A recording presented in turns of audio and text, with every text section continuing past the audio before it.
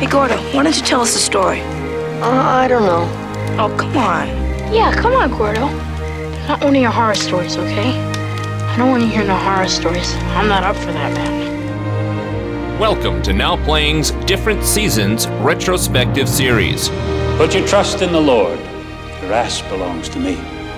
Welcome to Shawshank. Part of the Now Playing Stephen King movie series. You'd have to be brilliant. Can you do that? I know I can. Join Arnie, Stuart, and Jacob as they review the film adaptations from Stephen King's 1982 collection, The Shawshank Redemption.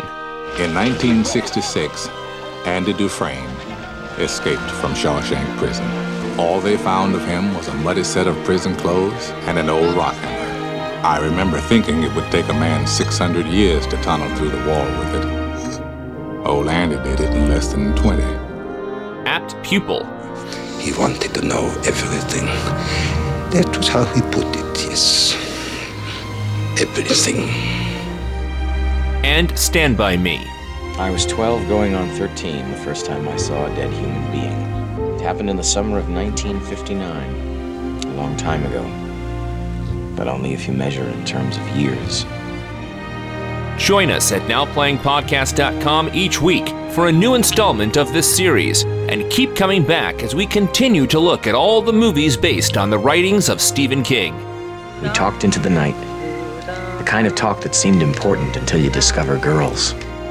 And join Arnie at booksandnachos.com for in-depth reviews of all of Stephen King's books and short stories. Where do you get this shit? I read it. Gotta read. These podcasts contain detailed plot spoilers and harsh language. Rule number 1, no blasphemy.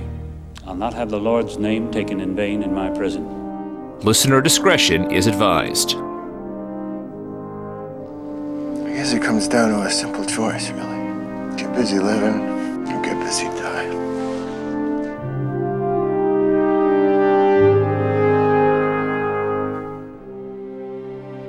Today we're discussing Apt Pupil, starring Brad Renfro, Ian McKellen, directed by Bryan Singer.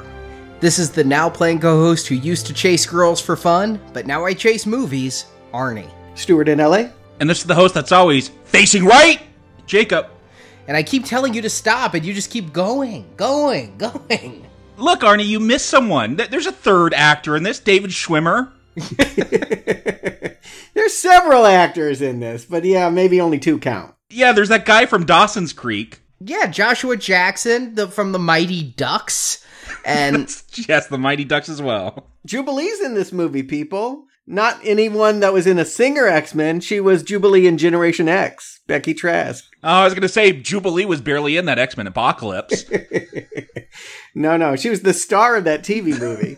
So she did work again. Well, we also have the Senator from the X-Men movie. He's in here as Todd's father. I mean, Bryan Singer met some people making this film that he'd be like, hey, I'm making a superhero movie. You want to come along? Like, say, Ian McKellen? Yes, Bryan Singer, we know today as a man that makes superhero movies. Even though I wish he wouldn't. Because that's pretty much all that he does anymore. But when this movie appeared, it was the follow-up to what probably was the career-defining moment, Usual Suspects. He could have made anything at that point. They would have let him, but he chose to make a story from different seasons, the longest story in that collection. Yeah, this one has a bit of a backstory to it.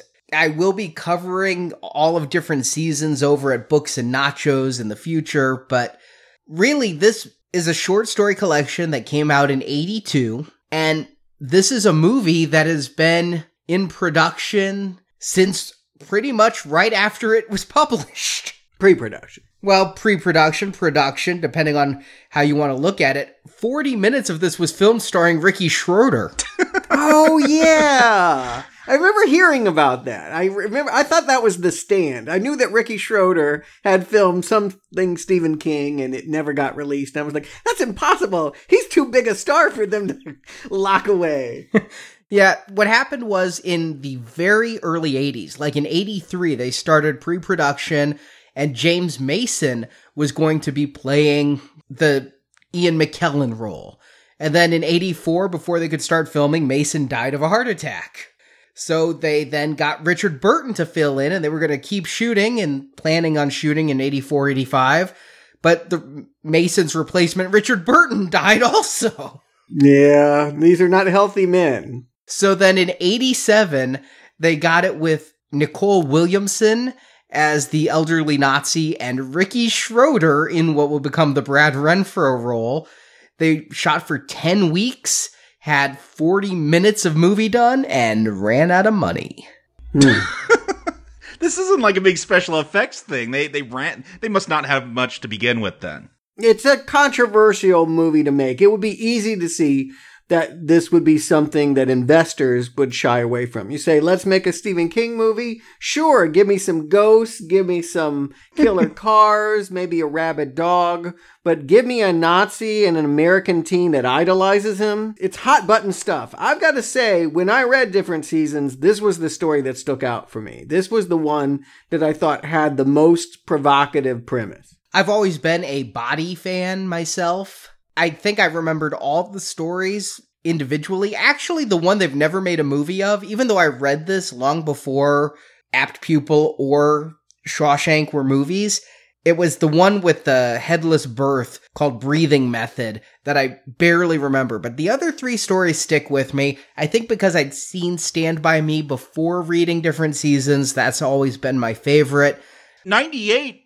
Big year for Nazi cinema. I mean, Apt Pupil, which I didn't read the short story. I didn't see the film until I watched it for this review. I figured from that poster I always saw, yeah, it's a old Nazi trying to recruit people. I mean, American History X came out the same year, which is Ed Norton as a Nazi and trying to be reformed and dealing with similar subject matter. I think that one did a little bit better than this one, though. Yeah, I think that it took two things for this to become commercially viable. Maybe three things. One, we needed a director who was having the cachet to do it.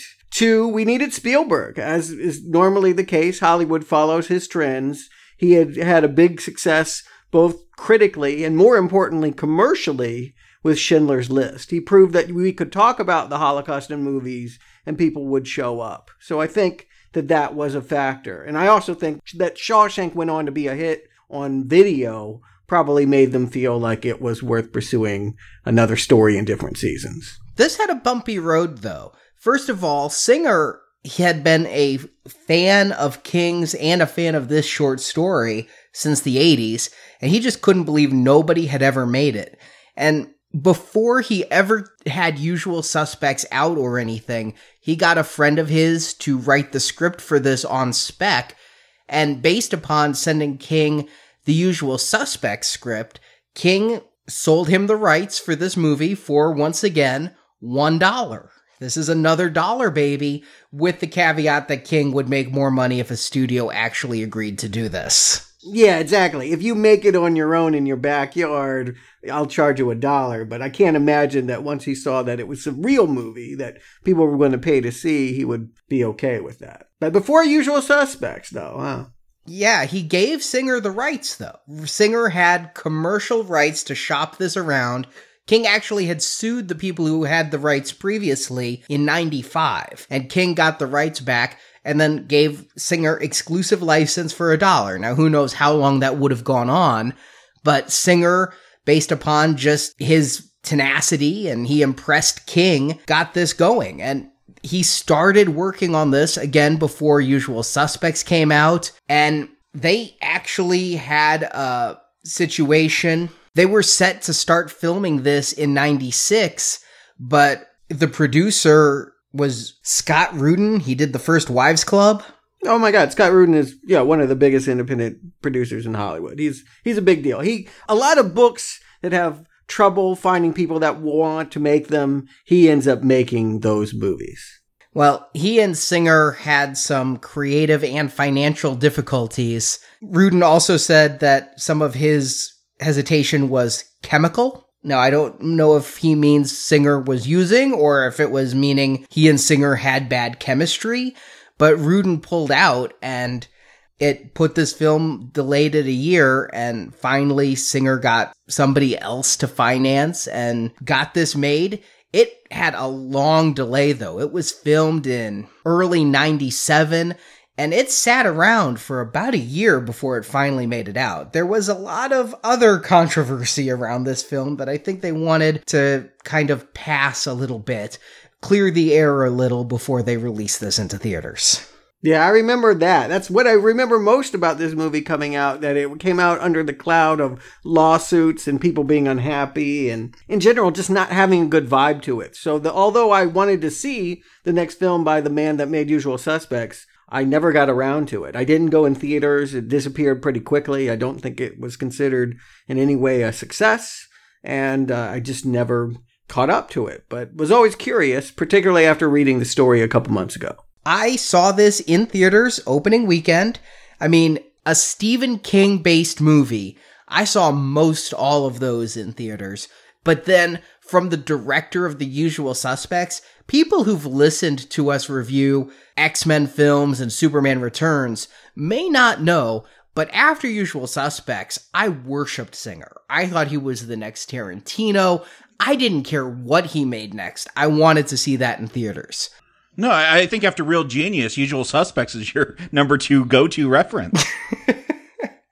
I love everything about that movie. I love every actor. I love the filming choices. And again, I think I mentioned this once. Bryan Singer is the first time I ever heard a director's commentary when I bought the 3 VHS set of Usual Suspects. And they had one VHS tape that was the whole movie with commentary. I mean, I was a Singer diehard. And so, yeah, I was one of the very few people to see this in theaters. I mean, Singer didn't get his money from that one producer. This movie only cost $14 million to make, and it did not make its money back. And because of that, I had a hard time even finding it for this review. The DVD is out of print. Yeah, Netflix can't get it on disc. I had to search for it. I was able to get it high def from iTunes, but I looked at the disc. There's like this fluff 6-minute featurette. There's no commentary. Keep in mind, this was the late 90s. Everything was getting a commentary. There's something about Mary had an hour of cutscenes. I mean, movies that did not need behind-the-scenes features were getting hours of bonus features. This thing was shat onto a disc and then quickly made out of print. I don't even think the Blu-ray's been available in the States.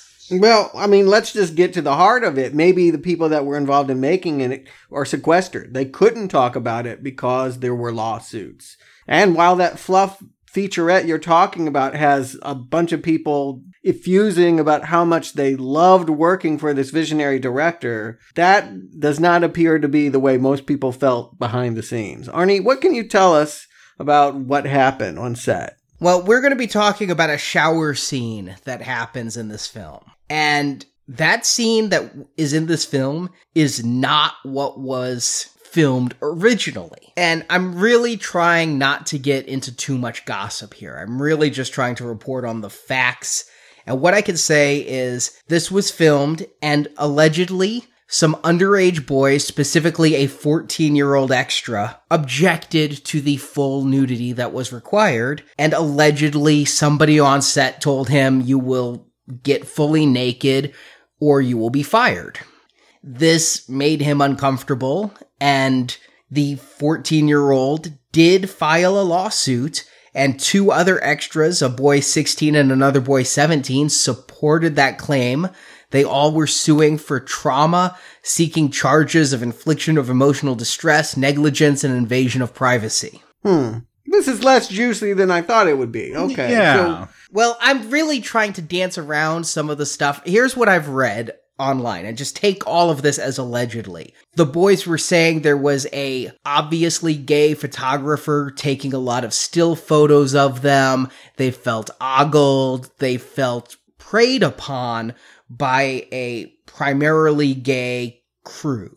And at this point, Singer was in the closet. There's a very interesting Entertainment Weekly article where he's talking to this reporter about how he'd like to find a nice woman and settle down. Well, he's saying that in the aftermath of a lawsuit in which he was accused of pedophilia. Okay. And this is a stigma that would stir up around Singer again around the time of Days of Future Past.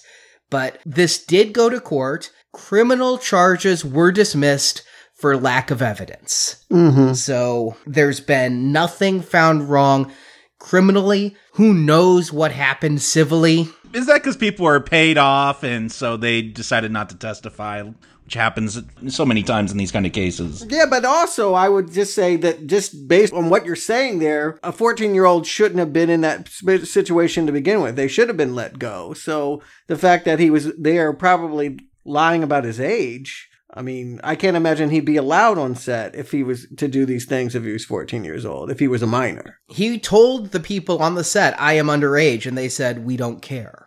Interesting. Allegedly. Okay. Well, yes, I can see why that would be discussed in court, but it doesn't sound like there was any allegations of actual molestation, or they felt uncomfortable and they didn't want to be fired, and it ended up in court. I think that's the version we could talk about without getting sued. Yeah, okay, well, all right. It's just interesting because I know that this movie does deal a lot with, if you probe into dark subject matter, it may overtake you. That's kind of a theme of Apt Pupil. So I thought it was curious that the director himself may have been perceived by some of this crew and cast to have fallen in that way. But this doesn't seem to be as scandalous as I had always heard. No, the X-Men Days of Future Past stuff was far more scandalous. That involved alleged use of drugs to coerce people and things like that.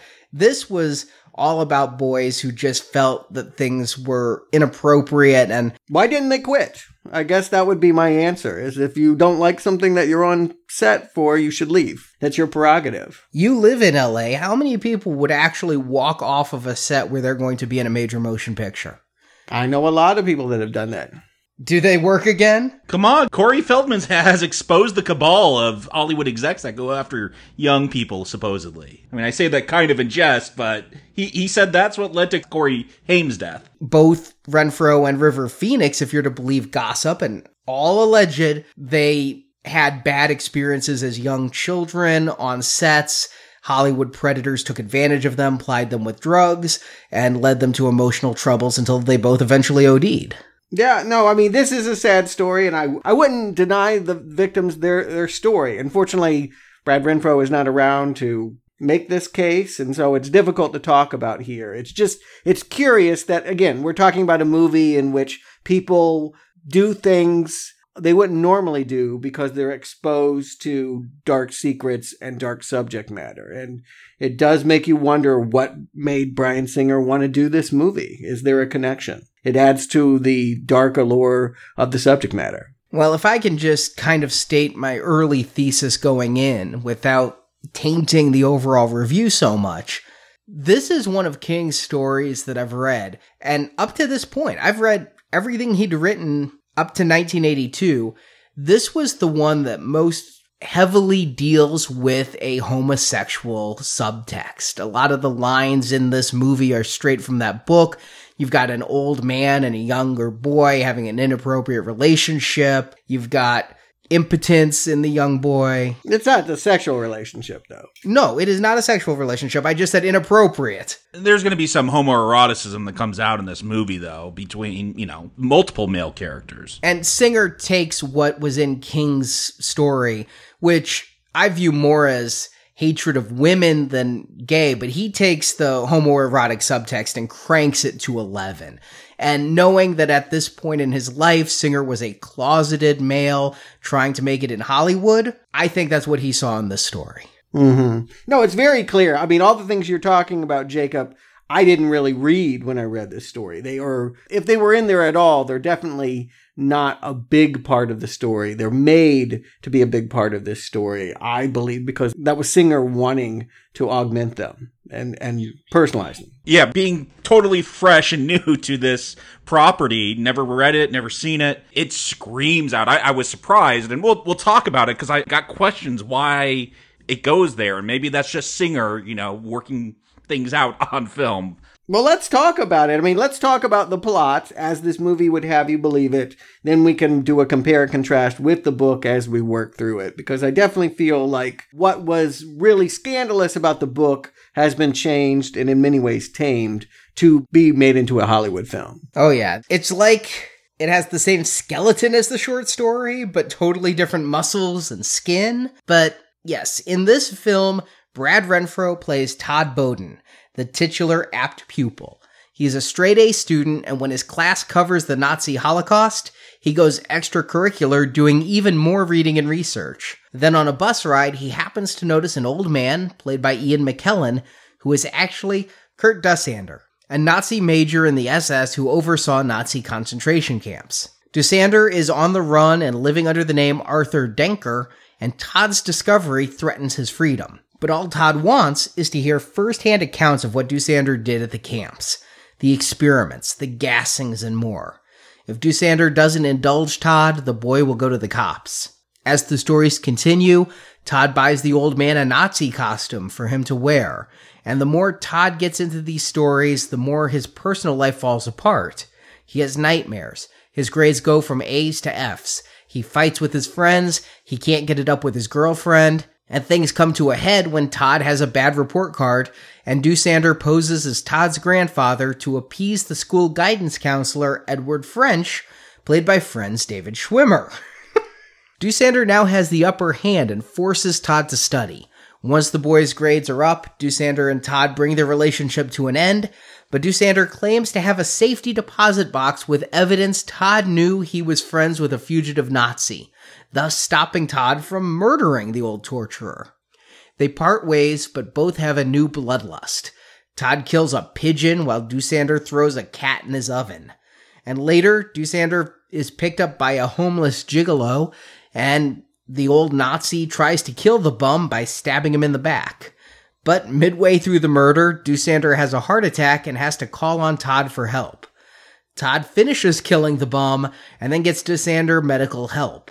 But in the hospital, Dussander's roommate recognizes the Nazi and informs the authorities. Dussander awakens to promises of extradition to Israel, so he blows air into his IV tube, killing himself. Simultaneously, Todd is graduating valedictorian of his high school, but a chance meeting between Mr. French and Todd's parents reveal Todd's grandfather is wheelchair-bound. French now knows that the person pretending to be Todd's grandfather is the recently revealed Nazi, and French threatens to tell Todd's parents. So Todd says if the guidance counselor says anything, Todd will claim French has tried to molest young Todd while in school.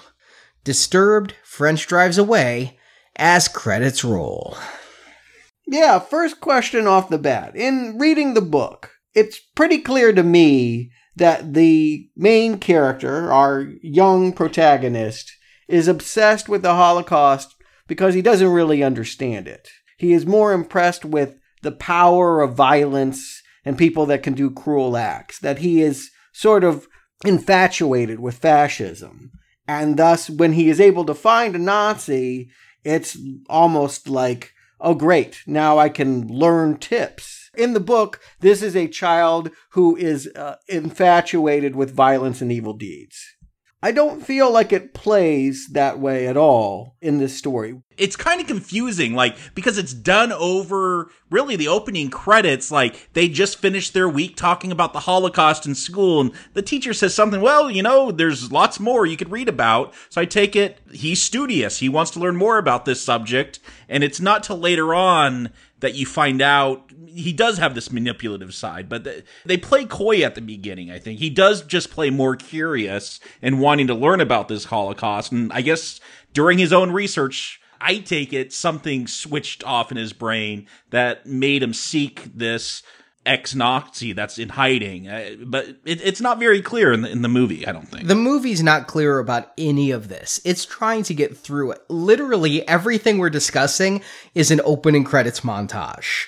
It starts with a teacher giving some discussion about what made people do what they did and what made other people stand by, basically stating the thesis of the film. We see Brad studying.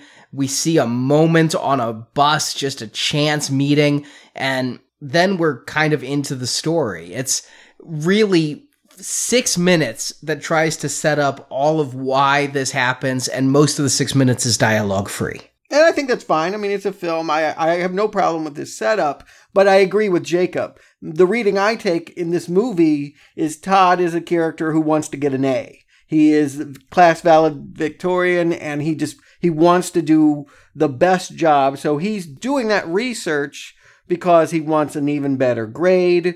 And it's through doing all of that extracurricular that he sees a picture of Kurt as a young man and is, by happenstance, able to connect it to a man that he sees on the city bus. Yeah, that's really weird because, you have this flash, 1984, and it's just this scene of Todd giving googly eyes to Kurt on the bus. And then, well, I guess you only get a couple of them, but you get these weird 1 month later flash forwards and you see what that was all about. But very confusing at the beginning, like why he's just staring down this old man and why he would it's weird that he read a textbook and then was able to find this Nazi. That is the gimme of the story right there. Yes. We always say that we can give a movie one big thing as part of its setup. And that is going to be the setup here that I have to give it, is this Nazi happened to live in the same town as Todd, and Todd happened to be so good as to recognize somebody 40 years after the photo was taken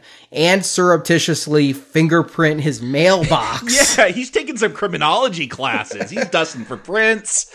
I think that's something important here. This movie makes Todd older than in the book. The book takes place over several years, actually. But here, this is all pretty much his senior year. The book helps sell it, that he was a really prepubescent or barely pubescent child, but he wanted to be a private detective when he grew up, so he had a spy kit. That actually sells it better to me than Renfro just kind of babbling on about matches here.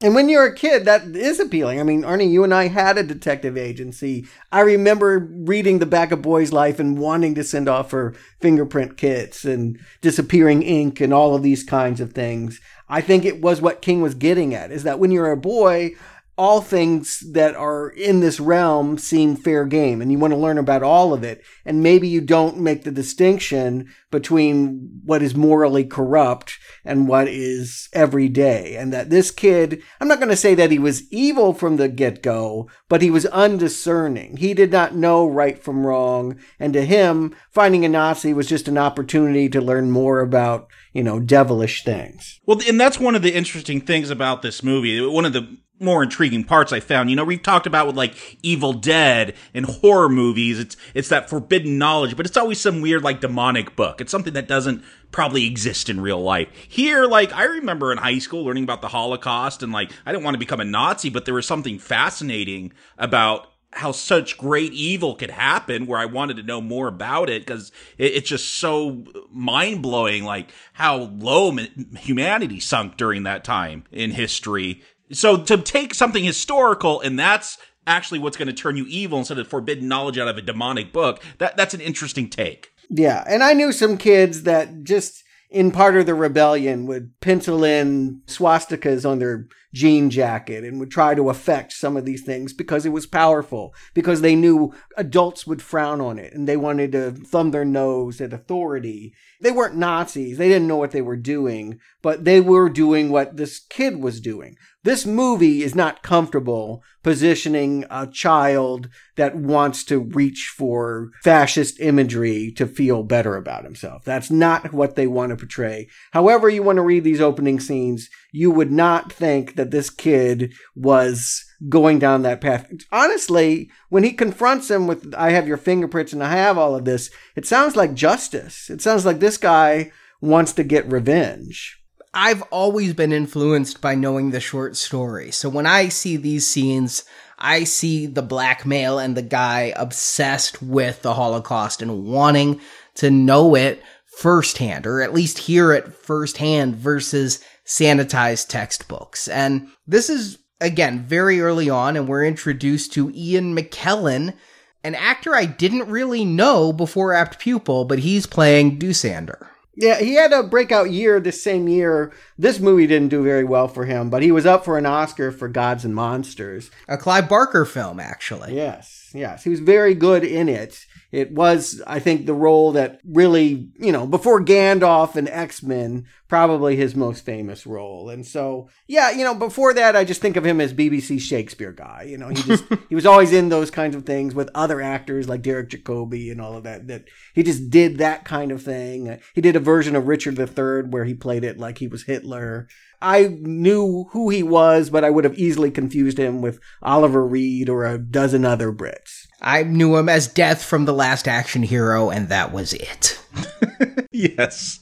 Now it's weird, of course, because we think of him most famously as Magneto, the child who suffered in the Holocaust, who was a Jew who used his power to strike back against Nazi Kevin Bacon. You're confusing your timelines. That was Fassbender, but yes. No, you know what I mean. But yes. He grew up to be Ian McKellen. Yeah, they were all the same guy. And so it is weird to see him play the other side of it. It isn't how I necessarily thought of Ian McKellen, but I think he plays this well. He certainly is playing the idea in these opening scenes of, you're confused, I'm a innocent old man. We know he's lying, but he's lived this way so long, you can see that it's hard for him to give up the facade. And the makeup they gave him, I can't tell if that's a wig or just an intentionally really bad hairstyle that looks like a bad wig, but they put fuzz on his teeth and he's got kind of this Sigmund Freud goatee thing going on.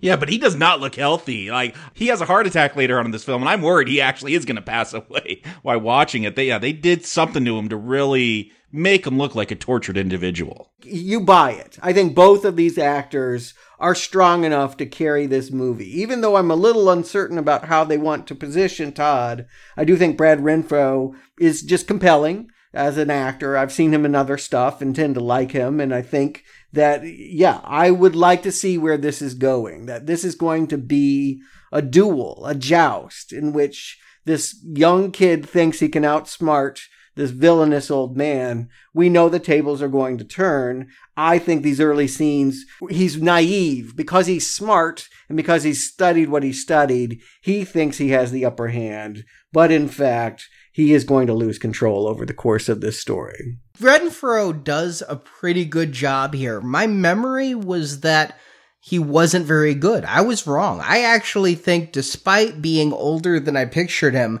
here in these early scenes, he does still play a little bit of innocence, a little bit of naivete. He is there to extort and blackmail, but yet he's still childishly amused by the puzzle that's on the table there. He doesn't realize how much of a bastard he's being.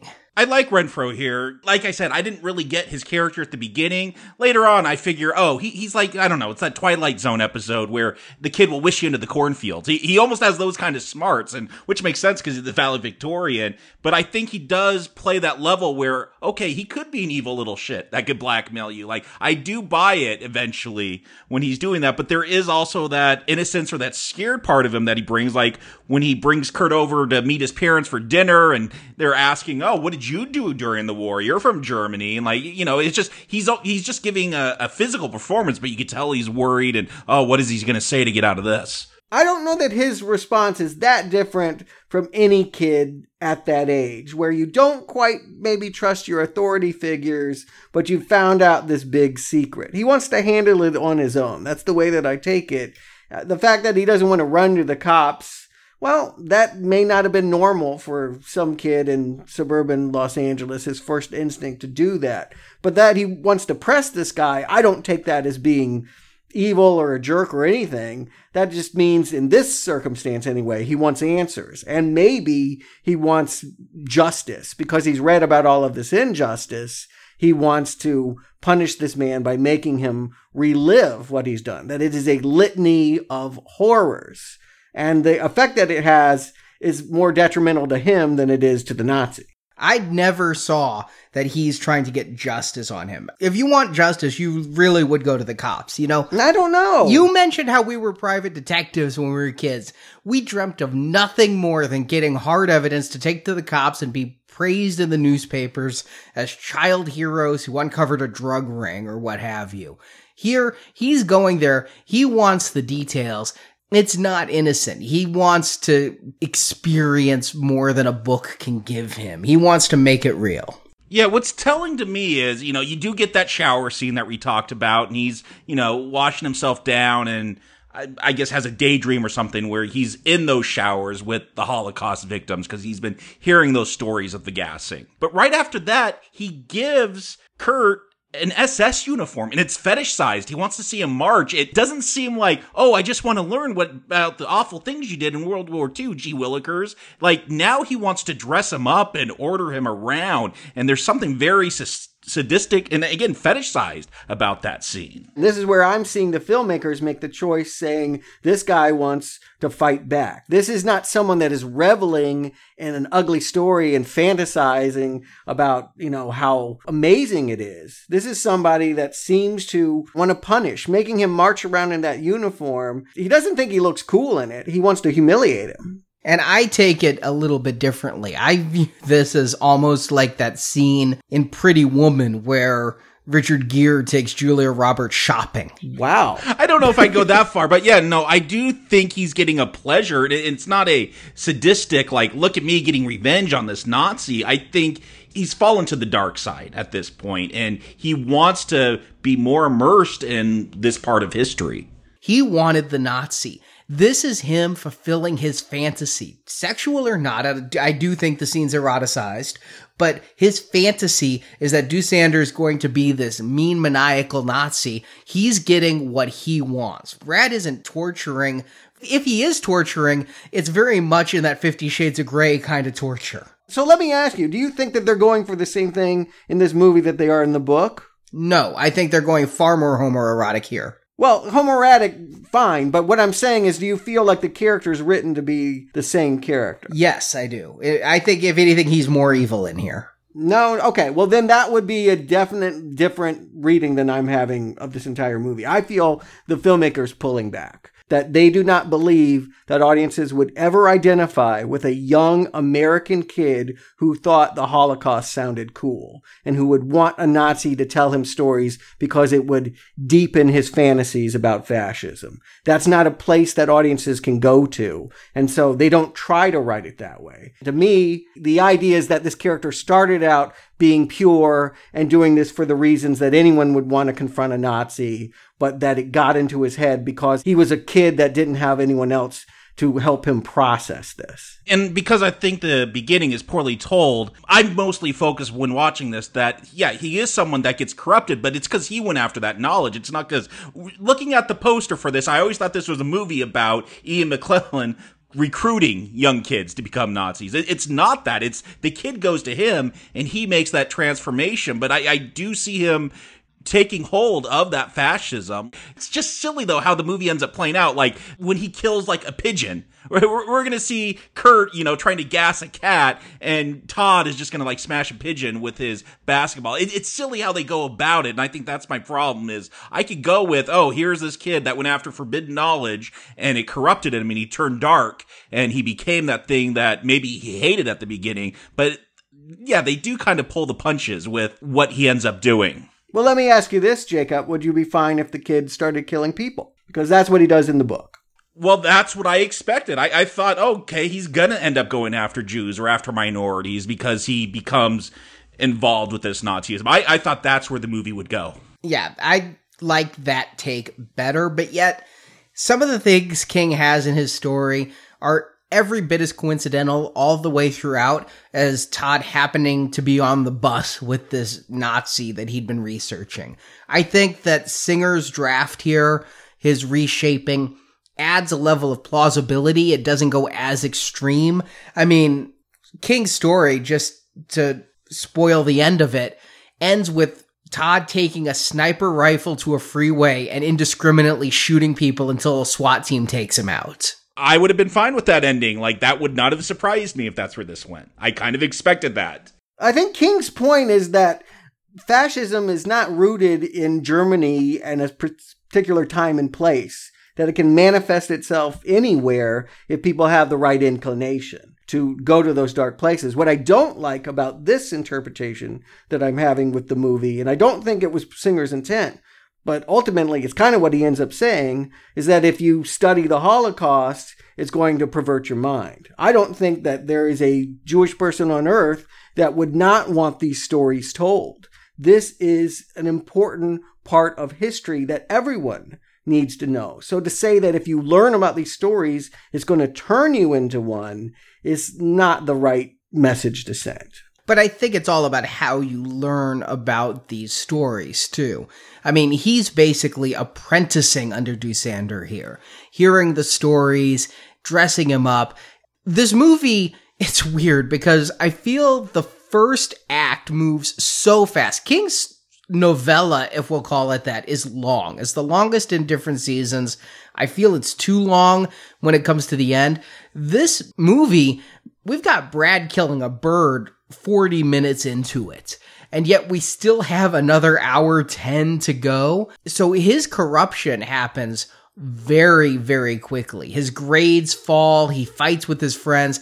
That's all start of Act 2 stuff, which means we have 3 more acts to go. I think that it just doesn't sell his motivations very well at all. I'm getting a totally different reading than you are, Stuart. That's because this movie is really leaving it all up to our interpretation. I mean, Jacob hasn't read the story. You've read the story and are seeing this as different. I read the story and I'm seeing this as the same because it's not telling us anything. Yeah, I almost feel like this could have been told about any historical event. By the end again, I feel like Todd is just kind of like the demonic child. Like, he would have corrupted anything that he sought after. Like, that's almost how they played out. Like, he's, we're going to see him get his revenge against Edward French, the guidance counselor at the end. I wonder why there's homoeroticism in this film, because I don't know what it actually plays up to. I also wonder, what is this really saying about Nazism or fascism? Because I don't feel like it ultimately says much. It's a evil begets evil type thing. I think this movie's trying to say it. I don't think it's as clear, though, because it is awfully muddled here. It just kind of goes off the rails, and I don't think it does a great job of displaying the power play.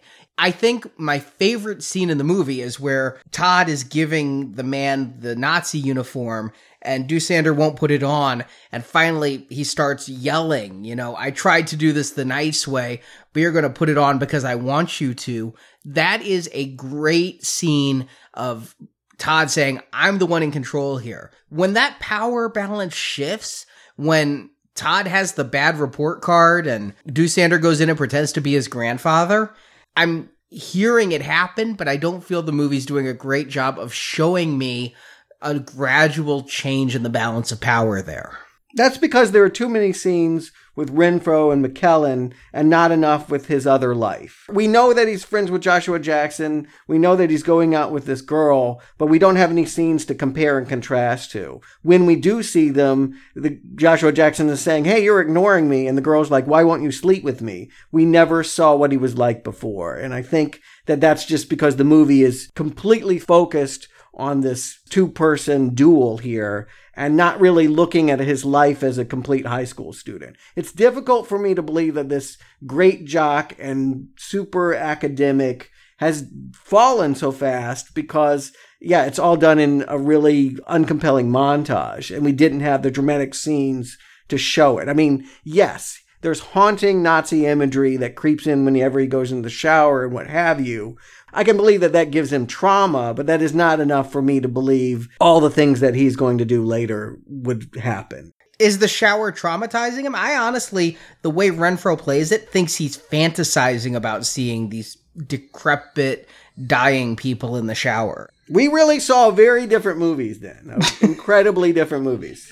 At the beginning, yeah, he is having nightmares and waking up in cold sweats because of what he's hearing, but I do think that changes gradually. Yeah, I think that shower scene, though, the look on Renfro's face is very ambiguous to me. It does not necessarily look horrified. Okay, I thought that was pretty clear. Here's my observation, again, not knowing the source material, and I feel like, Arnie, you brought up this scene where Doosander goes and poses as the grandfather to meet Edward French, the guidance counselor, and this is my first moment. I'm like, there's something else going on here. Maybe because it's David Schwimmer's mustache. I don't want to make assumptions here, but man, that guy was making $1 million an episode on Friends, and that is a bad mustache. But he's handing out, he's like, here's my home number to Todd. Call me anytime you need me. And we're going to see Todd with Becky, and she says, maybe you just don't like girls. Like, up to this point, we've seen this guy going after the story of the Holocaust. And now all of a sudden, it seems like they're starting to question his sexuality. Like, yeah, Joshua Jackson, why don't you hang out with me anymore?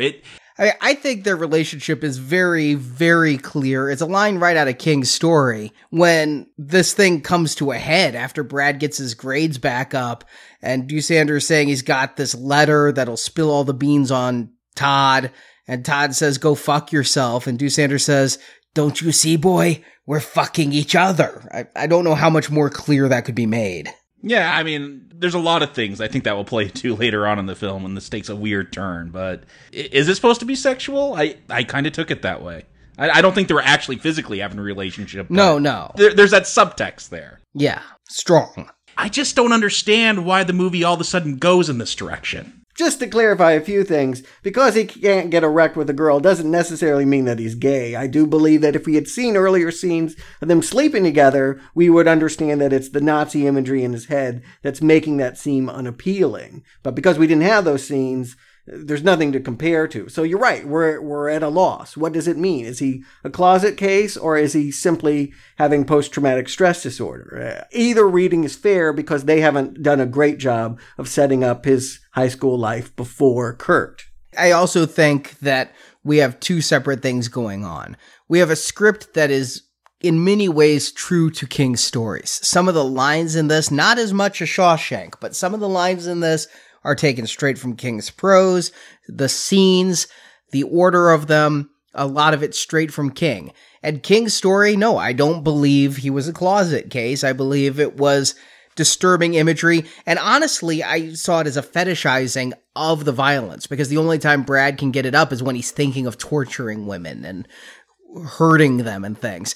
But here, I believe that Singer, and not that there's anything wrong with this at all. I'm not saying this is a bad thing, but he has taken the story and made it far more ambiguous with its sexuality, with this, as you mentioned, David Schwimmer here giving home phone numbers as the guidance counselor, and the way it's shot in many scenes and all of these close-ups. There's a scene in one point in the movie where I thought Ian McKellen was going to stroke Brad Renfro's face, but he's actually just reaching behind his head for a glass. Singer's playing with that. And because it's almost like it's a little schizophrenic, because the director is going for one kind of tale, but the script is going after King's other tale, that we're just left with a non-cohesive film. Yeah, I do want to make it clear that I don't have a problem if this is the direction it wants to go. I mean, look, we're going to have an Israeli guy go, I used to chase girls, now I chase men. It's just, that's fine if you want to tell this story, but it's because it doesn't seem to go anywhere. The homoeroticism, at least I don't see it going anywhere. It almost seems like, oh, if you know, that's part of being a Nazi. You're also going to be gay, so you don't want that. Like, because it doesn't play out in any way, I don't know what it's trying to say about it. Oh, well, I think what it does, because they've changed the ending so differently, is it gives the kids some kind of power over the guidance counselor. Because if you didn't have that subtext, he really would be screwed at the end here. He would have no collateral to fight back once his lie is exposed. But yes, Kurt is going to impersonate his grandfather, which when you really see the grandfather, no, he could never be. And that is going to basically be the thing that gets to change the power dynamic, where now this kid is going to have to listen to the Nazi, and the Nazi gets to order him around and do your homework and all of that kind of stuff. A quick note, just as an aside on the real grandfather. Did you guys recognize James Karen from Return of the Living Dead and Poltergeist, of course? Yeah. I guess cameo or maybe a job. But yeah, there the balance of power shifts, and I just don't think it goes on very long. It's like 5 minutes from the time of Doosander telling Brad you will study to the time that Brad's back getting A's. But in the meantime, we do get to see that Doosander himself is kind of fetishizing that outfit he gave. I mean, we see him put it on and start to stroke himself. Again, I feel like that was in the story itself, is that the more that both of them are willing to explore in detail the horrific things that were done, but do it in a way that glorifies and makes grandiose and cool in the mind of this child with a lost moral compass, I think that it brings out his old feelings too. I think he was happy being the old man that, you know, putzed around his house and did jigsaw puzzles. But now that, you know, he's got the uniform back and he's reliving all of these stories, He's thinking about, yes, how much fun it would be to throw my pet cat into an oven, or at least this doll of a cat. I think it's the neighbor's cat. We see a sign up later on. I thought the cat got away. I thought he ran through the window, but the cat does get away. I think he got the cat after again. Yeah. Well, and that's talking about the fission in this film. It's like, yeah, we want to talk about how evil fascism is and how, because this old man used to be a Nazi, now he's entertaining it again. Those tendencies are coming back. And what evil is he going to do? He's going to try to gas a cat, even though we're only going to show the cat get away. They don't want to fully commit in this movie. I feel like people would be much more okay with him killing people again than killing a cute cat. I mean, I definitely feel like that is definitely one of those taboos in film, that when you kill the pet, it's unforgivable. And because we're supposed to find Kurt to be seductive ourselves, that he is supposed to reel us in, that we are not to turn on him, I feel like, again, this is either Singer or the people behind Singer, more than likely, second guessing these decisions and saying, we cannot put a movie out this amoral in which it's a character in which we have a fascist American boy helping a Nazi put a cat in an oven. That's just, they don't want to make the movie that King wrote. And so you have this very compromised vision. I don't know that Singer is successful in making these characters alluring to me. I don't think King wanted us to necessarily follow Todd on that journey. I think King revels in the moral ambiguity of his story. And here, I don't at any point find myself rooting or encouraged by or identifying with Todd or Doosander. I just find myself observing amoral people or evil people perform actions, and I'm trying to see if it's entertaining or enlightening, and it hasn't been. Well, here's the thing, Arnie. You're saying that you never saw this kid as wanting justice. That's crucial. If you never saw this kid going after this Nazi and punishing this Nazi because it was the right thing to do, of course you're not going to be compelled when it suddenly the fascism of his act starts overtaking him. That all of a sudden what seems like punishment just becomes a different form of Nazism. Well, then let's ask Jacob. Jacob, you're the one who didn't read the story. How did you take Todd's original action? I think I'm more in your camp, Arnie. I took it as, I'm going to blackmail you because I want to indulge in finding out more about the Holocaust. I don't think he was ever going to turn Kurt in. I thought it was just total blackmail to get his way. So why did he want to know more about the Holocaust? Was he secretly anti-Semitic? Did he just have anger issues? It goes back to that Evil Dead thing. There's some things you shouldn't study or else it turns you into demons. They don't give me a whole lot at the beginning here. He started studying the Holocaust because that teacher said, hey, go to the library and read more about it. And he got infatuated with it. And then he found out there's a Nazi in the neighborhood that he could talk to. Again, studying the Holocaust is not a bad thing. It is not going to turn you evil. No, but in this film it is. No, we're not saying it is. We're just saying what's in this movie. What this movie... No, but that's why I'm saying that reading doesn't work for me. That is not going to work. I agree in real life, but this movie kind of makes that case. That's the problem. Yeah, for me, I have to believe that this kid did it because he thought that he could get this guy. If that was the case, he'd have gone to the cops. But, I mean, in the end, let's all agree, if we're having wildly different readings, none of which really are satisfying, this movie did a piss-poor job of its setup. I don't think it is as bad as you guys are saying because I didn't see the movie that you guys are seeing. I think you're projecting a lot into this. I'm reading the movie. I mean, I could go walk through the movie for you and point out facial expressions and decisions that were made and point to what happened in the book and show that they are radically different impulses, that they are pulling back. And I'm not saying that if you're going to do a movie about evil, immoral people, that you can't do that. I could watch a movie like that. I've watched films like that. You could say something about fascism and have these protagonists that you absolutely do not like. I don't think you always have to like the characters you're watching a movie about. So I don't think that's a problem for me from enjoying the film. But Jacob, Hollywood doesn't make those stories, and they would not have funded that movie. That is why this movie with Ricky Schroeder got shut down. That is why they have tried many times and haven't pulled this off in so long. It's because the fact that the story that King is telling is too controversial to be made. there is no studio that would want to make a movie in which a child who loves Nazi imagery tortures an old Nazi until he turns the tables and tortures him. I'll agree with you on this. Again, I said American History X came out the same year. I know that seems to be a favorite of many people. I never liked it because I don't buy that Edward Norton, who curb stomps a black man at the beginning, is all of a sudden redeemed by the end. I just... Agreed, yeah. That's hard for me to buy. I'd rather just, okay, let's just explore the evil and see what drives people to have these impulses. Yeah, I think that would have been a much better way to go with this, but... the fact that it does go into animal killing, I think Doosander's above animal killing. I like that Brad kills a bird because it has been shown that many psychopaths start with animals and then move on to humans.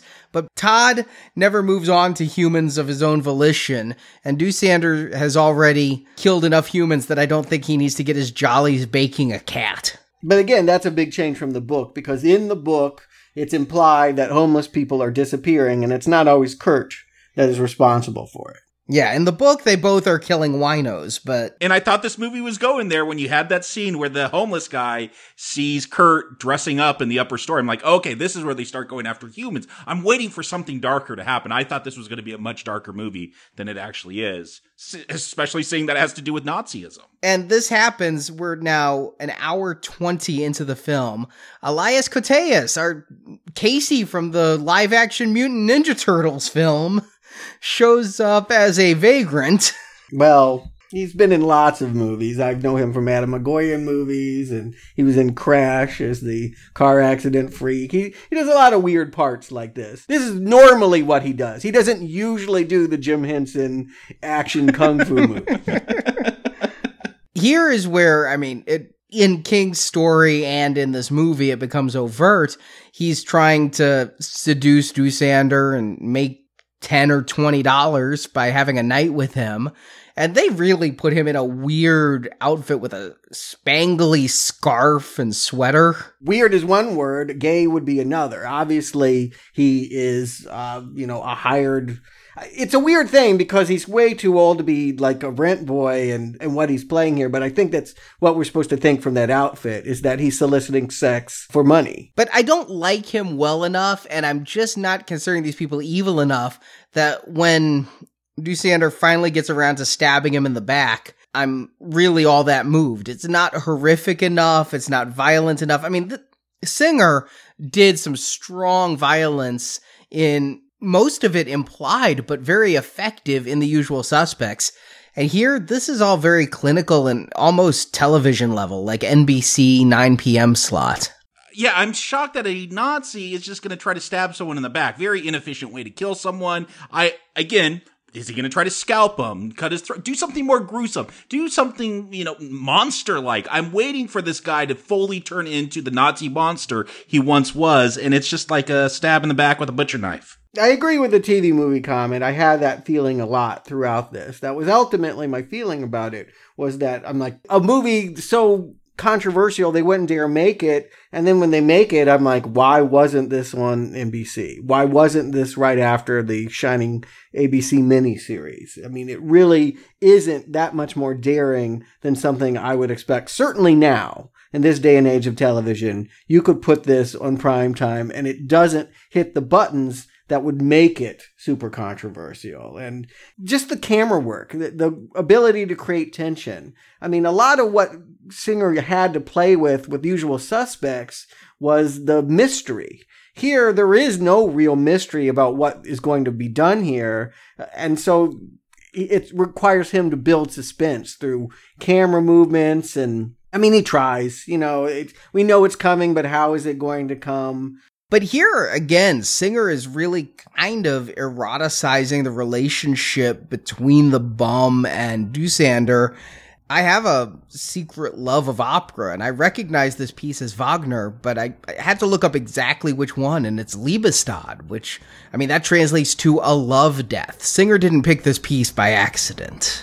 But here's the thing. I don't get the sense that Kurt picked him up because it was sex fantasy for him. I think that this is a street character who has sold his body to stay alive, And he thinks that that's what he's being prepared to do. But as far as the connections between sex and Nazism in this movie, I think they are intentionally and wisely left vague. I do feel like Kurt picked him out because he was homosexual. I mean, they were victims in the Holocaust. Like, they were targeted. It's on the pie chart the teacher's erasing in the very first scene, homosexuality. The shock of what I've learned today is that you're saying Singer was not talking about that during the making of the movie, that this was not a dialogue he was having with his actors. He was not an out director at that time. This feels like a movie made by an out director. And so it's kind of surprising that he was still working through it.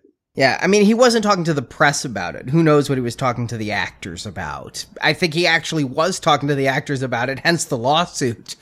But yes, well, clearly, yes. There were some people that felt threatened by it. I feel like he's really trying to make this movie walk the line. And I view this as odd for a homosexual director to make a film that seems to equate homosexuality with Nazism, like they're both evils. I feel like Todd and Doosander are flirting with homosexuality the same way they flirt with evil. I can't tell exactly what's going on here, but it seems almost to demonize homosexuality, which is not what I would expect. No, I agree. It is problematic, at the very least, the way it's depicted in this film. The real surprise is that he has a heart attack in the middle of it. And so that it's now going to bring in Todd, who has distanced himself ever since he turned his grades around. He got away from Kurt, but he is now back in the mix and is going to be coerced into finishing the job. This is the only addition that I really fully like that Singer did to modify the story. In the book, Todd's like, I'm going to go kill some winos for fun because I'm compelled to, without any knowledge that Doosander's doing the exact same thing. But here, the fact that Todd has to be put in a situation to do his first human kill. Later on, when Doosander's going to look at him and say, how did it feel? Turning around the very first question Todd asked him about the Holocaust, saying, this is how you find out how it feels. It's the only single improvement, and it's coming way late into the movie. Yeah, this is the very end. There's not going to be that killing spree that I thought was going to be this film. And to be clear, even in the story, there wasn't a killing spree that we experienced. It wasn't graphic, detailed events of killing after killing. It's really mentioned almost in passing. And it almost is just like, oh, and another person disappeared and this and that and what have you. And there's 3 or 4 that we witnessed firsthand. Yeah, well, it should come earlier. That's the one thing I do feel like is cut the pigeon, cut the cat.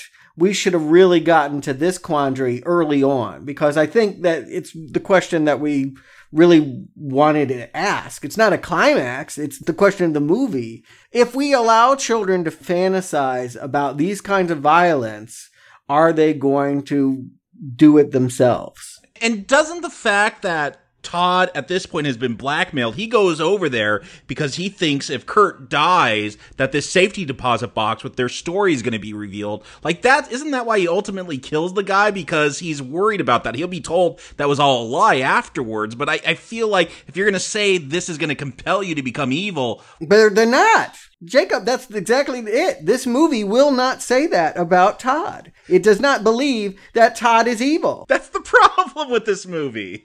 Todd is not evil in this movie. He is, though. He is not. He is. You are holding on to that book definition of him. No, I'm saying he is, and I never read that book. Yeah.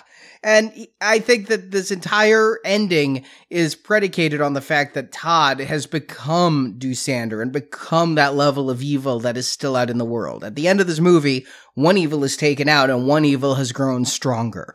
That is the path of this movie. But Jacob, you're right. Here, he's just in a cover your ass kind of moment. He's not killing for fun. He's killing for protection. Right. And if you're not going to do it for that, then you're not asking the right questions. Then your argument is a straw man and you're not getting to the issue, which is, again, why I'm not even reading that as a possible interpretation of this, that it has to be that they don't want us to believe that this kid has become the character that was in that story. Then why do they have him in the last scene using Doosander's dialogue? When he starts to blackmail French, he uses the same words that Doosander uses when blackmailing Todd. Yeah, it's irony. It's ironic that he has to go there to save himself. It's not ironic. It's a character fulfillment. Yeah, well, how bad is he going to be?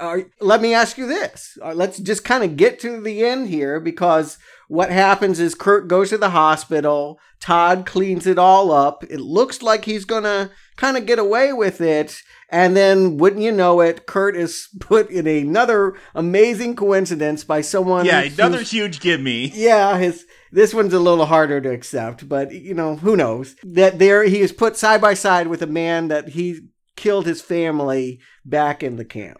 And this is why I'm glad for private rooms that are becoming the norm in hospitals, I'll just say. I do have to say, as rote as a lot of this camera work and stuff feels, I do think that when you see this Holocaust survivor, like he kind of crawls over to look at Doosander and like does this horrific look, I do feel like Singer maybe was channeling Kubrick a bit. Just the look on his face is almost that low angle thing that Kubrick loved to do. Oh, it's Clockwork Orange all over. He's repeating that scene where the guy finally realizes that the poor soul that he brought in, it was beaten up by the modern age, was actually the guy that raped his wife. That's exactly what he's doing. It's an absolute theft of that stuff. But I also took this again as fitting the theme. Like, is the Nazi going to kill the man who tormented him? The way he's standing over Doosander, is the victim of the concentration camp going to kill the man who had killed his wife and daughter? What is going to happen there? This entire movie plays with victim and predator. And Stuart, you don't see the fluctuations that I do with Todd, but I see it even with this patient in the next room. There's a moment where I think he's going to kill, and then he chooses to take the high path, whereas Todd took the other one. Of course I see the fluctuations. I'm just saying they're never going to write the character the way that you're portraying him. I disagree completely. You are stating that as absolute fact. I think you're wrong. And we will disagree about the interpretation of this movie. I'm not saying you're wrong. You can have your interpretation. I'm saying that is a wrong interpretation to me because of the things I'm seeing.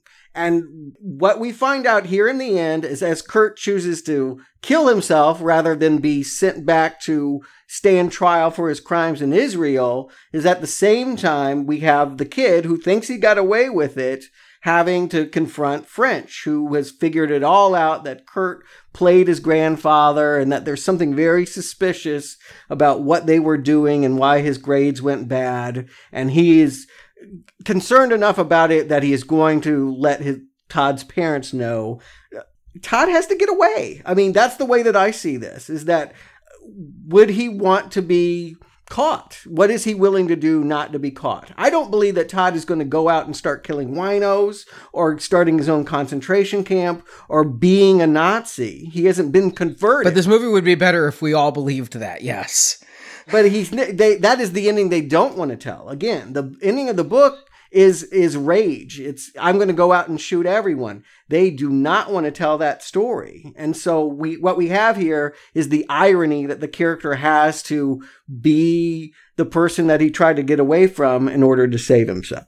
I don't see irony because Todd is doing that same damn blackmail thing that he did at the very beginning of this, because I think he's just a bad kid. And what does this have to do with fascism or Nazism? Like, no, he just knows how to blackmail people. I think this movie does pull its punch in that regard.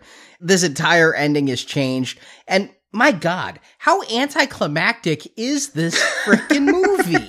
I mean, seriously, we've been waiting for so goddamn long to see Doosander blow into a tube and Todd to say, I'm going to tell people you tried to touch my naughties. I mean, that is really not a great ending to a film. Not only that, but they've tried to build up like the whole city is erupting with it too, that outside the hospital, because this thing has been publicized, we have, Jewish sympathizers fighting with neo-Nazis, like in the streets. That the idea that this issue is like erupted and it spread beyond just two people in a room, that is what's going on. It's just the filmmakers searching for a climax when they refuse to follow the one that was provided for them. And I'll be fair and say that King's ending wasn't that great to begin with. So I would have preferred if the screenwriter had gone their own way. I don't think that this is the worst thing you could have come up with here. The idea that he has to emulate Kurt and confront French in this way. I mean, it's an ending and it feels connected to what Singer is going through in his life. I mean, Singer is a predator still on the loose, is what you're saying? Well, I'm not going to call him a predator because I didn't read the case files, but I do feel like there is a connection between him being accused of these things and then putting it in the movie. I mean, that is an incredible coincidence otherwise. Let me put it that way. That at the same time that this movie is made, young boys are going to accuse him of doing sexually deviant things, and he's going to end the movie with a new ending in which that's how the character gets away. And that was always in the script, and it in fact was used as evidence in the case, saying, see, this is the movie they're making, and they're living the film they're making. That was the crux of the case. Yeah, no, it adds something to this movie, and it gives it maybe more than it really has dramatically, but it's an irony that is difficult for me to shake. That is why I feel like the ending does kind of work for me. Let me just say, the last shots we have, though, it's of Brad's eyes and of Doosander's dead eyes. I see the soul of Doosander is living on in Brad, but I don't see how. Like you say, I don't see Brad going and starting a concentration camp or anything like that. I don't know exactly what it means. Does it mean he's just going to date rape co-eds at college? Maybe. I think that this movie didn't fulfill on raising the expectations between what was happening between those two, because it pulled punches with who Todd was. The connections here at the end aren't as important as they could be. We haven't seen a changed character. Again, I believe that this is a character who had to use Nazi tactics to escape this, but ultimately is probably still a good kid and will, he didn't kill anybody. I mean, all right, he killed one guy in the basement because he had to, but and he killed a bird. I mean, he's a bad kid. He killed the bird. No. The movie is telling us he's a bad kid with the bird killing. I recognize that as a despicable act. I'm not willing to condemn every child that kills a defenseless animal as a horrible person. That pigeons with broken wings are not as cute as dogs or cats. That's what it comes down to. Maybe that's all that I'm saying here. But one more thing before we go. So it was all a lie, right? The idea that Ian McKellen had a letter in a lockbox that if he died was going to expose Todd. Yeah, he told Todd that at the hospital bed. It was all bullshit. Okay, so yeah, I didn't catching that line. I remembered it from the book, but didn't catch it from the movie. I didn't really even know if he had gotten away. I mean, that was sort of the feeling I left with the superimposition of eyes is who really won. If, in fact, somebody's going to go down and open a lockbox and this kid is going to be exposed in a different way. Well, before we get to recommends, I always bring in Stephen King's recommend.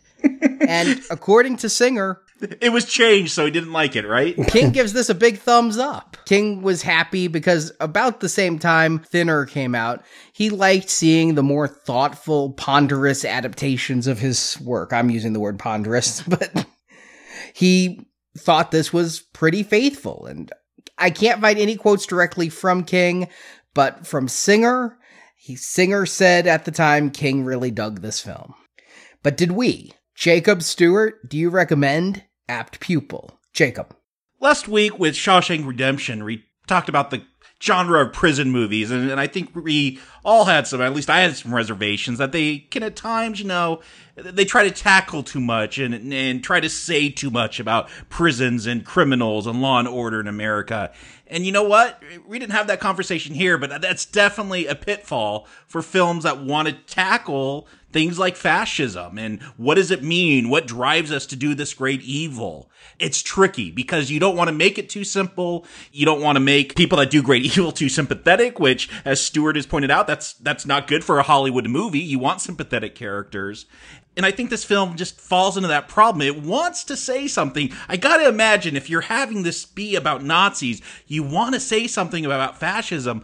But like Todd, when he's hanging out with Becky, this film is flaccid. Like, it ultimately doesn't say much. And Arnie, you're talking about seeing the eyes of Todd over Kurt as he's laying there dead and souls transferring. Like, I do feel like, okay, it's just a Stephen King novel at that point. Like, let the demon from one thing go to another human and that evil lives on. But what does that have to do with fascism? That's a problem for me. If you want to use this kind of imagery, because of the history behind it, you have to be more thoughtful about, and we've seen Bryan Singer be more thoughtful about the Holocaust in superhero films, of all things. In X-Men, like, it deals with this kind of stuff so much better. So for me, look, I like a lot of the acting here, but the story is just such a muddled mess. It's confusing, and it ultimately says nothing. So it's a not recommend. Just to respond to a couple things there, yeah, he handled concentration camps much better in the first X-Men film and much worse in Apocalypse, though, with the superpowered destruction of Auschwitz. True enough. Stuart. Yeah, I mean, for me, the disappointment is a story that just was a page-turner, that I didn't think was perfect, but boy, I couldn't stop reading it, becomes a movie that, man, I'm checking the watch. And that is the disappointment here, is that it's slow. It's almost like a TV movie. To me, they have changed the character in a way that his motivations are no longer readable. They may be more relatable, but they don't really, fulfill an arc. It's pretty much a pretty good kid that gets his head clouded because he listened too much to a Nazi and now, has to emulate him to escape a circumstance that is not that scandalous. I mean, ultimately, even if it got exposed that he knew this Nazi for a year and tutored under him, he's a kid. You make mistakes when you're young. I mean, he did not become the sociopathic murderer that King created. And so it just isn't a very fulfilling story, neither as a tragedy nor even as a redemption story. I don't think you're going to get a lot out of this movie, but, I do like artistic failures. They kind of get it every now and then. I did feel like there were moments where I'm like, boy, this movie is close to a recommend. I do like these performances. I do like a scene here and there. But yeah, like the first half hour was a recommend for me. Yeah, I just because it's too long and there's just too much that's not working for me to go on the line. It's too bad because I really did want to recommend this movie, and I feel like its reputation is maybe even better than what you guys are saying. I feel like you guys are much harsher about it than I am. But yeah, in the end of the day, I cannot give it the green arrow that I thought I would. It's a mild not recommend. And 3 people see 3 different movies in this, because I see this as evil lives on. What is the motif? Evil happened in Germany. Evil still happens today on a much smaller scale, but I think it's evil begets evil and evil finds evil. I think that the blackmail at the beginning, there's no way to read Todd as a good kid. But the film is thematically failing, but its fatal flaw is the film is fucking dull. It just goes on. Like I mentioned, by 40 minutes in, Todd has already become the submissive in the relationship with Doosander because of the report card, and we still have an hour to go of just watching Brad go on a date or watching Brad get a little paranoid, watching Doosander kill a homeless guy. It just goes on. This thing, I really wanted to like it. I do like the short story a lot, and I do think that the short story could be improved upon. This is so much worse than that short story. Yes, the 2 leads give great performances. David Schwimmer sucks to high heaven. I mean, just really Love awful. his mustache. Well, I mean, he's a Neely school official. I believe that. I mean, he does seem like, a pushover. He's just playing Ross. I don't understand what makes him so steel-hearted that he would go after an already graduated student about a Nazi tie. There's nothing in his performance that sells me obsessive. Todd's reading of "you're hitting on me" works for me as well as anything I can come up with Schwimmer's performance. But no, this movie is terminally dull. You're blowing air in your IV tube to get out of it? It's a strong not recommend. I mean, if I was a bird with a broken wing and this movie's on, smash me. But see, and the funny thing is, I still think I'd rather watch this movie than Shawshank again. But, we've gone there. I'm not going to. That's a little too strong. No. And you recommended Shawshank. That's why I'm in this quandary here. I think you're right, though. I think you really hit it for me. This movie had 20 minutes shorter. It would be a green arrow. It would be a mild recommend. I could go with it if it didn't belabor its meager points. But it has meager points. And high aspirations. It softens the material. And then it just drags it out too long. And it's the dragging that is unforgivable. Like a 90-minute version of this, a 90-minute cut, and I endorse it. But at almost 2 hours, no. Can I just say I'm glad to finally hear you not recommend Singer, because I think you've been way too polite to him in the past. You're still upset over Superman Returns. You're fucking right. Yeah, that's all that it is. And the funny thing is, I don't even really like Usual Suspects that much. You think I'm some fan. I've never been a big fan of his work. And I was once, and then I saw his other stuff. All of his stuff is mediocre. Come on, Stuart. You own Jack the Giant Slayer. Come out, tell us. I really don't. I think all of his movies tread that 3-star line. I don't think he's ever made a 4-star movie. I don't know if it's in him. I think he's made a 4-star movie in Usual Suspects. I think he made a 0-star movie in Superman Returns. And here, I think he made a 1.5-star movie, honestly. I think that he lucked into some great casting and then squandered it. Well, yeah, like I said, I find this a curious failure. And I can forgive a movie a lot if it's not working in the right way. And I do feel like this movie is an interesting failure. It's no doubt it's not working in the way that they intended, but I still think by even trying to adapt that story, it's kind of ballsy. And so there's something about it that I find very watchable. Even if it's dull, I find this movie almost worth seeing. Well, my red arrow says stay the hell away. I mean, stay away from it like it's a war fugitive Nazi living on your block. But we won't stay away from Different Seasons or King. We have one more week going to a movie that's a beloved classic these days. Rob Reiner's Stand By Me. It's our third and final installment in Different Seasons, and we're going to be covering that next week.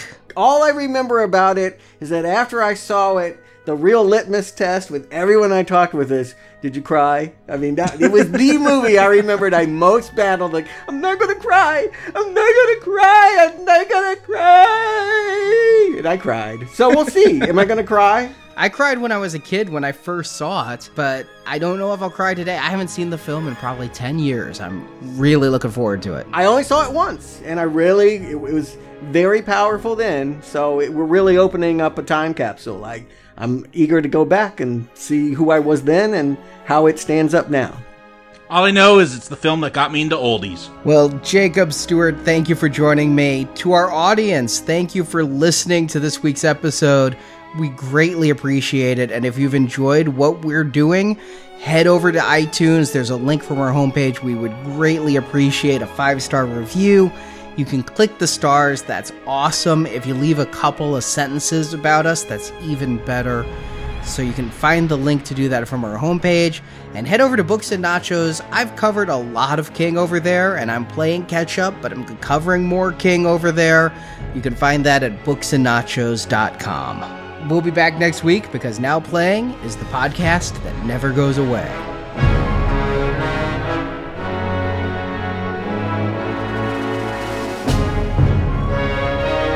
Boy, the time for discussion is over. This is the way it is. You know this means we're through, don't you? You won't be seeing me around here anymore. No. I suppose I won't. This is the end. Thank you for listening to this episode of Now Playing, and we hope you've enjoyed the show. Oh, yes, sir. Absolutely, sir. I mean, I learned my lesson. I can honestly say that I'm a changed man. Now that you've heard the movie review, head to booksandnachos.com to hear Arnie's reviews and analysis of Stephen King's original short stories and novels. You played it beautifully, boy. I knew you would.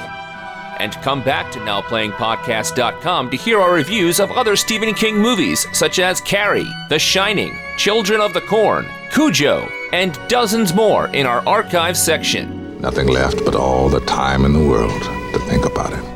Also on our site, hear reviews of other films such as Maniac, The Texas Chainsaw Massacre, A Nightmare on Elm Street, Saw, Riddick, Friday the 13th, the Avengers films, Star Trek, and more. Find hundreds of movie review podcasts at NowPlayingPodcast.com and come back each week for another new movie review.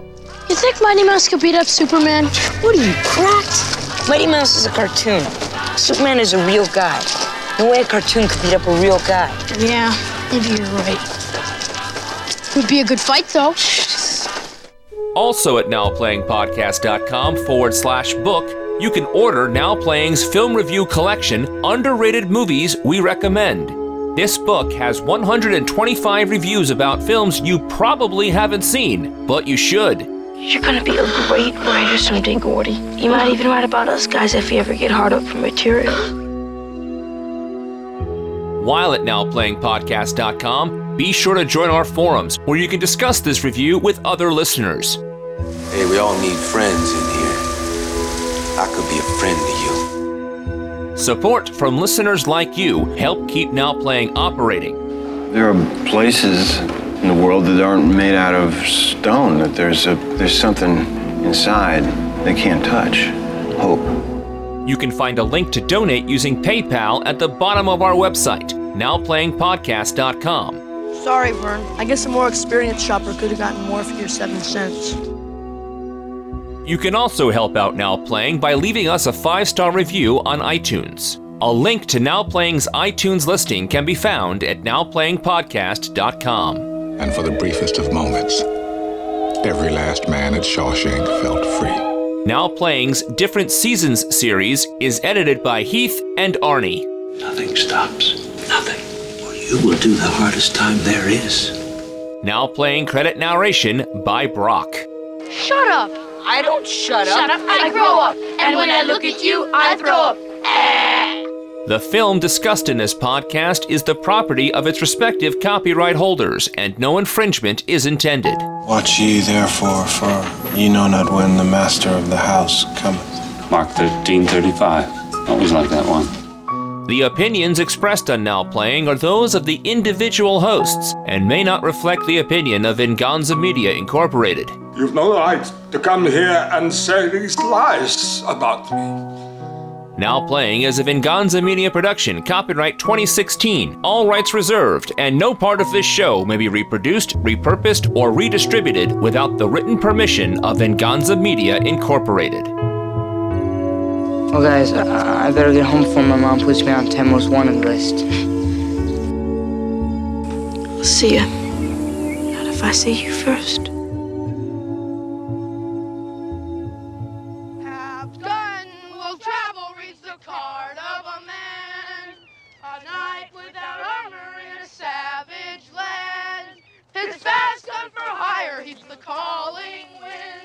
A soldier of fortune, he's a man called Paladin.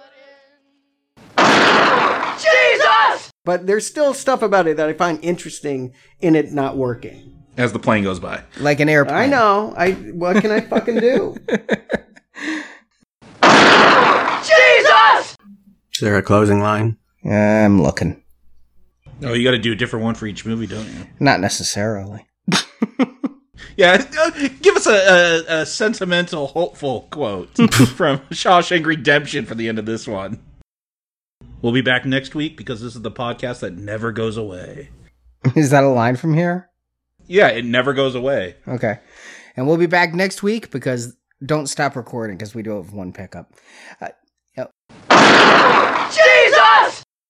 Have a secret love of opera, and so I recognize this Wagner piece, but I did look it up.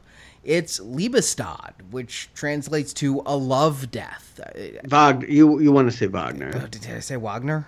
You did. Oh, damn it! Why did I say that? Because I'm looking because at notes. It's spelled Wagner. Yeah, I'm looking at notes and yeah. I mean, because that's a very common English thing to pronounce the W as a W. And not but obviously, I know it's fucking Wagner. I know you do. I know, but I'm like, if you get attacked from a museum, then Wagner is going to be a problem for you. Yes, yes. Jesus! I really wanted to like that movie. That's the sad